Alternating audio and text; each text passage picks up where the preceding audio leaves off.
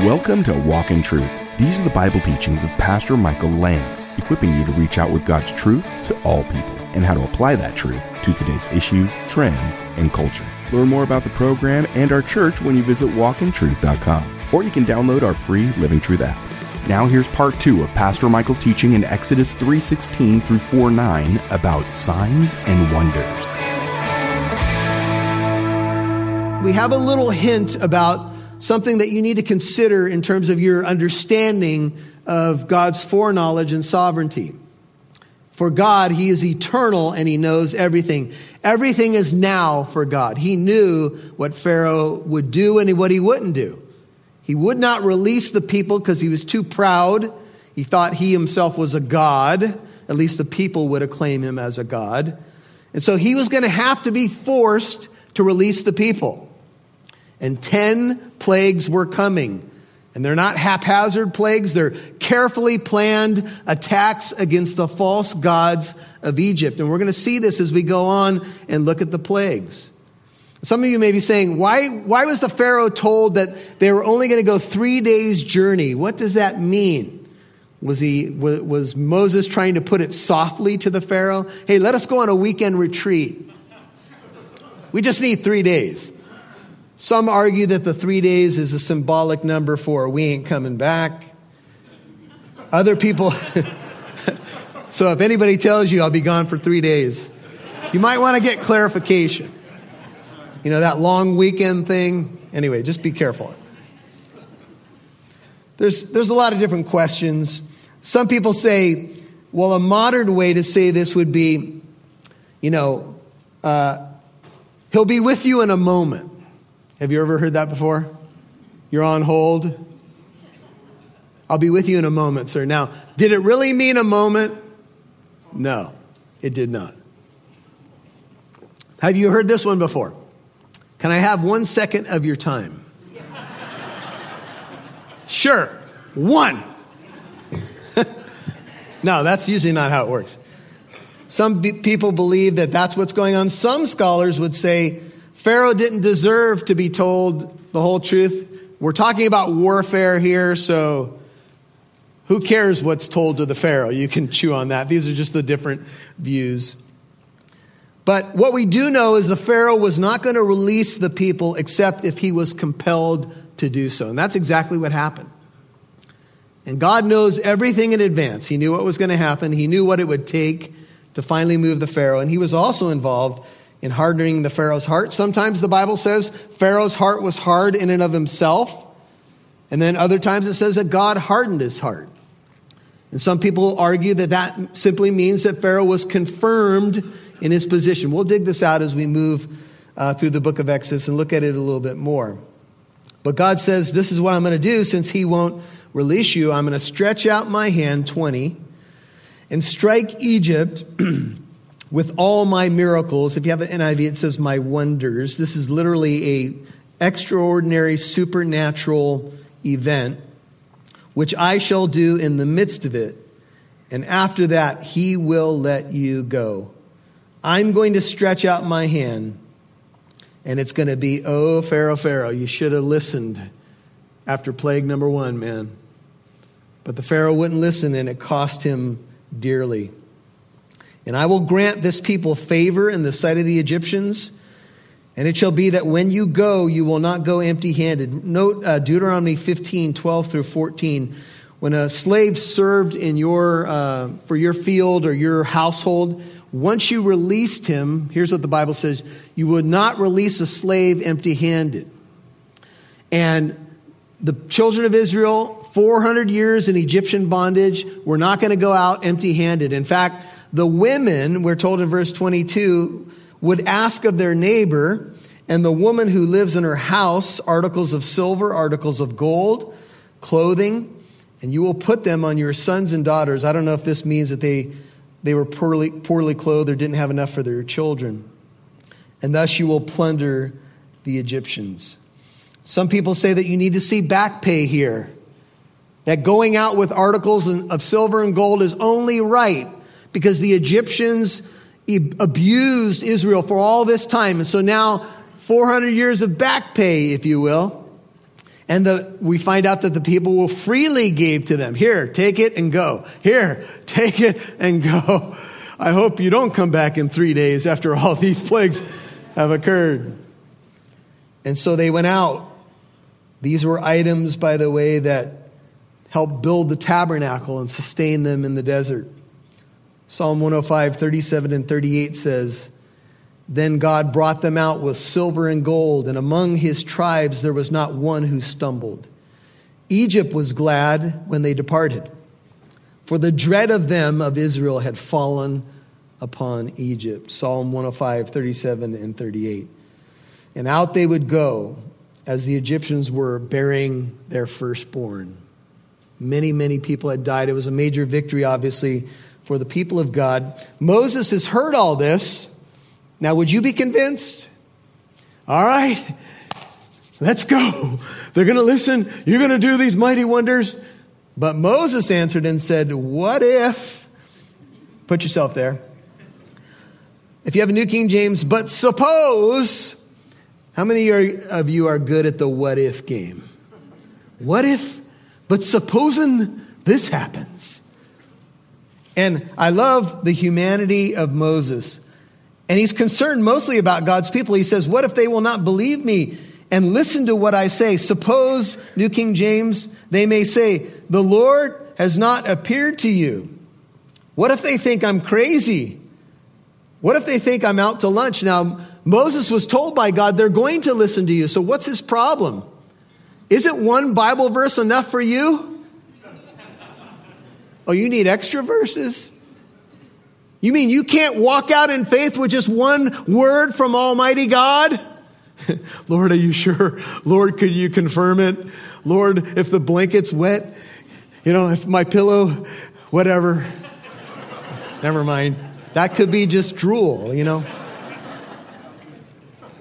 So the Lord said, "What's in your hand?"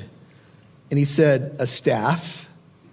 Now, God is patient with Moses, and I love that because he's been so patient with me over the years.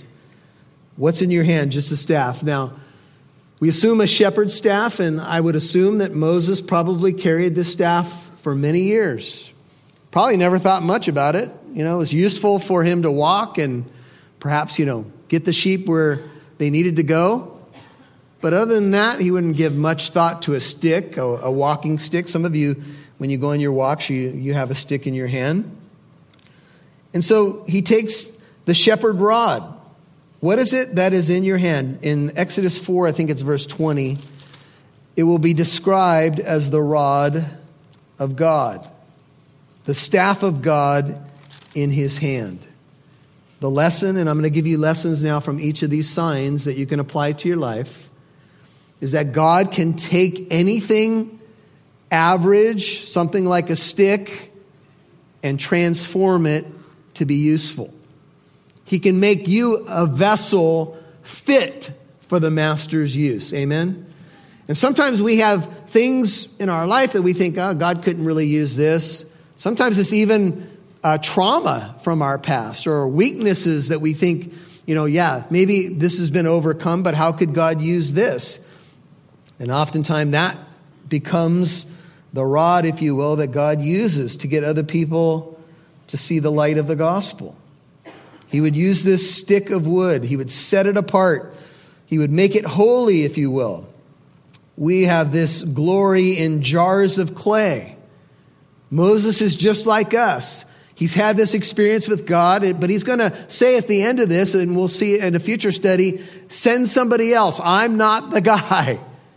And God's going to say, yes, you are the guy, and you are going to go. Remember in the feeding of the 5,000 miracle, Jesus says, we're going to feed these people. And the disciples are coming up with all sorts of excuses. Lord, there's a lot of people. Even if we went to In-N-Out, 20,000 doubles is a big order. 20,000 fries and a chocolate shake. You got to have chocolate shake. What are we going to do? Well, there's a little kid over here and he has 5 loaves and 2 fish. But what is that among so many people? Send the people away. And Jesus took the lunch of a little boy. And what did he do? He multiplied it. And we look at things in our lives and we say, Lord, you can't use a guy like me. You can't use a gal like me. Maybe I don't have a burning bush experience. I grew up in the church. I don't have some overwhelming testimony. But every single one of you have good works that God's prepared beforehand that you should walk in it. Walk in them. Verse 3. So God said, throw it on the ground. Throw the stick, the staff on the ground. So he threw it on the ground and it became a serpent. Snakes. Why did it have to be snakes?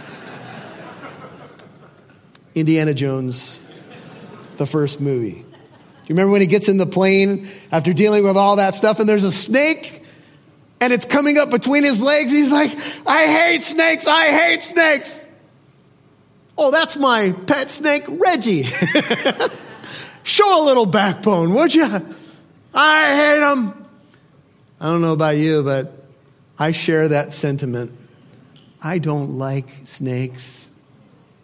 They are my least favorite creature.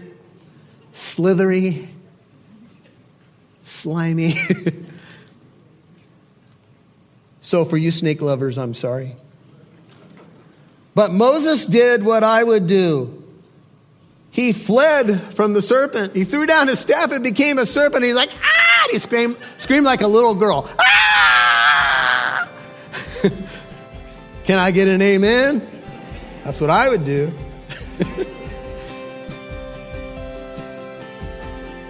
What's the deal with this stick becoming a serpent? We know God does what he does for very specific reasons.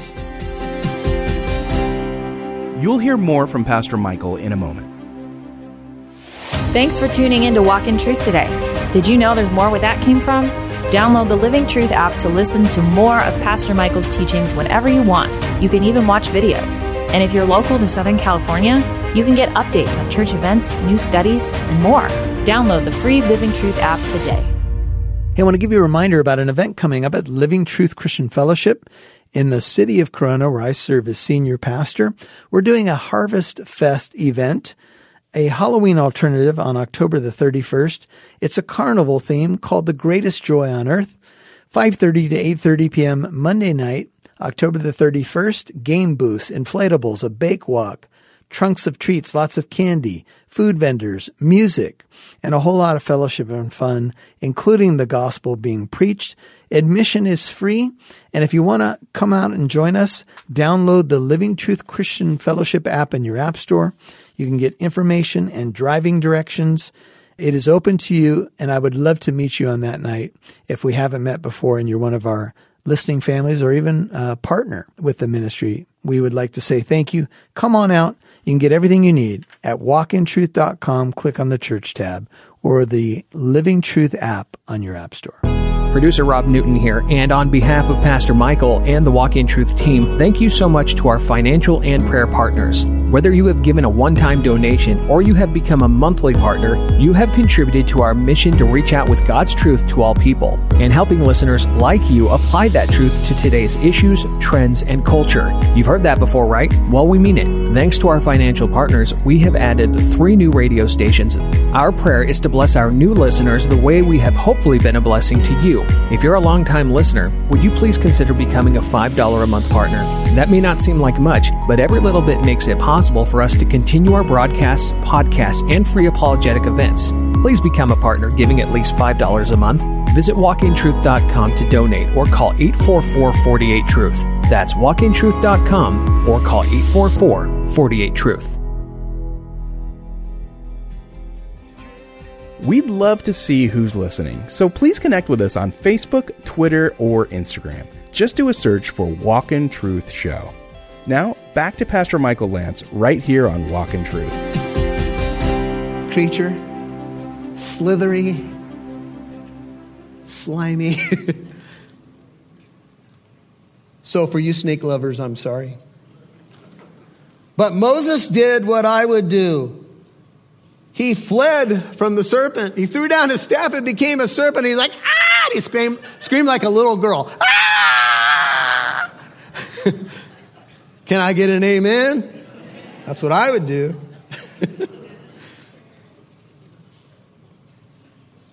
what's the deal with this stick becoming a serpent? We know God does what he does for very specific reasons. Well, from history, we know that the Pharaoh wore a headdress, and it was designed with a cobra. And his staff was shaped like a cobra.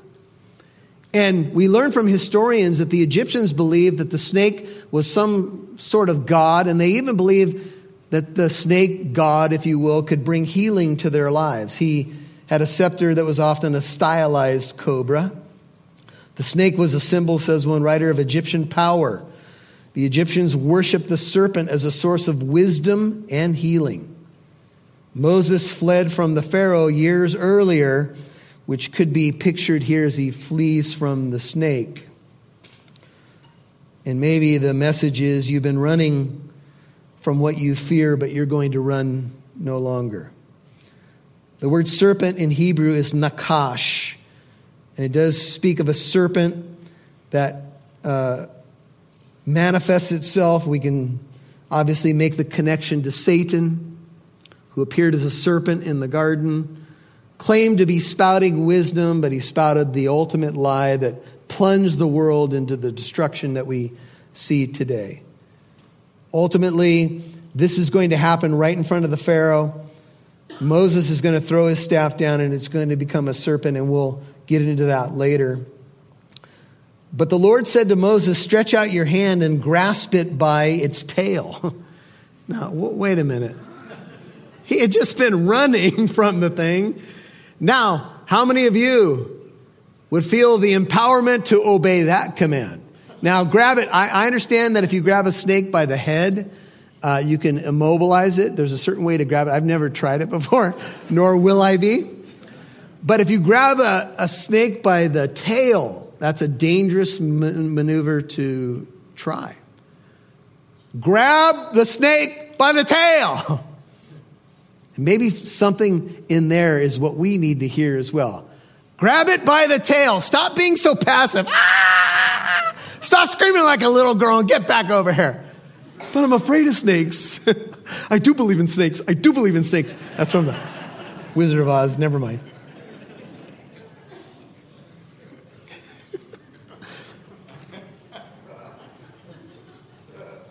What's the message? God's going to teach you how to do the uncomfortable. Have you noticed that whenever God asks you to do something, it's rarely comfortable? And I think that this is probably the ultimate uncomfortable moment I would have. I remember, we've been on those retreats where they had those, I don't like heights, and they make you walk on these things, overcome your fear, man. I'll watch somebody else do it. But Moses is the only one being talked to, and he says, grab the snake. It's a picture of God's power over the things that we fear, especially Satan, who has the power of death until he was defeated by Christ.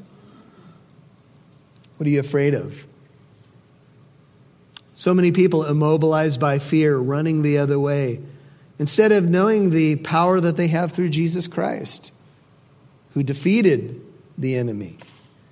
We were talking in a men's Bible study on Thursday that we battle from the side of victory, not from the side of defeat, brethren. But we often walk in fear. That they may believe that the Lord, the God of their fathers, the God of Abraham, the God of Isaac, the God of Jacob has appeared to you. Okay, Moses, I know you got questions. Here's a sign you can use. Sign number 2. And the Lord furthermore said to Moses, now put your hand, verse 6, into your bosom, the opening in his cloak, if you will. So he put his hand into his bosom or his chest, and when he took it out, behold, his hand was leprous like snow. Leprosy was a feared and dreaded disease in the ancient world. It's been really overcome by modern medicine now. But it is a terrible thing. And at this time, for you to put your hand inside your jacket like this and bring it out and have it be leprous would be a disaster. Leprosy in the New Testament studies of the Gospels is a picture of sin. It eats away. It makes you insensitive to pain and what is happening in your life. And Moses pulled it out, and it was diseased. God says of Israel, where will you be stricken again? Isaiah 1, 5, and 6, as you continue in your rebellion or unbelief. The whole head is sick. The whole heart is faint. From the sole of the foot even to the head, there's nothing sound in it. Only bruises, welts, and raw wounds, not pressed out or bandaged, nor softened with oil. It's a picture of sin and what sin does to us. And he said, put your hand into your bosom again. And so he put his hand into his bosom again. And when he took it out of his bosom, behold, it was restored like the rest of his flesh. Can you imagine how grateful he was? Now snakes and now leprosy. Are you kidding me? Oh, thank you, Lord. What's the message? I have power over what you fear. I can defeat anything that you're afraid of. The power of Satan, the power of the Pharaoh. I can heal anything that you think cannot be healed. In the New Testament, Jesus touched a leper. Don't be afraid. Do you remember that he healed the 10 lepers and only one of the lepers came back? And this is where I'd love to do my Raul Reese impression. One time he was preaching on this and he said, hey man, only one of the leopards came back, man. To give praise to God, only one of the leopards. And he drove his Chevy when he went. Anyway. Sorry, that's probably a poor Raul Reese. I need to apologize to Raul Reese. He can change anything, heal anything, defeat anything. And Moses needs to know this. He's about to go to the leader, the most powerful man on the planet. Do you believe that the Lord can defeat anything that you're afraid of? Do you believe the Lord can heal your broken marriage? Heal your backsliding? Heal whatever's going on in your life right now? Do you believe he has that power? And some would say, see the message from Moses in particular.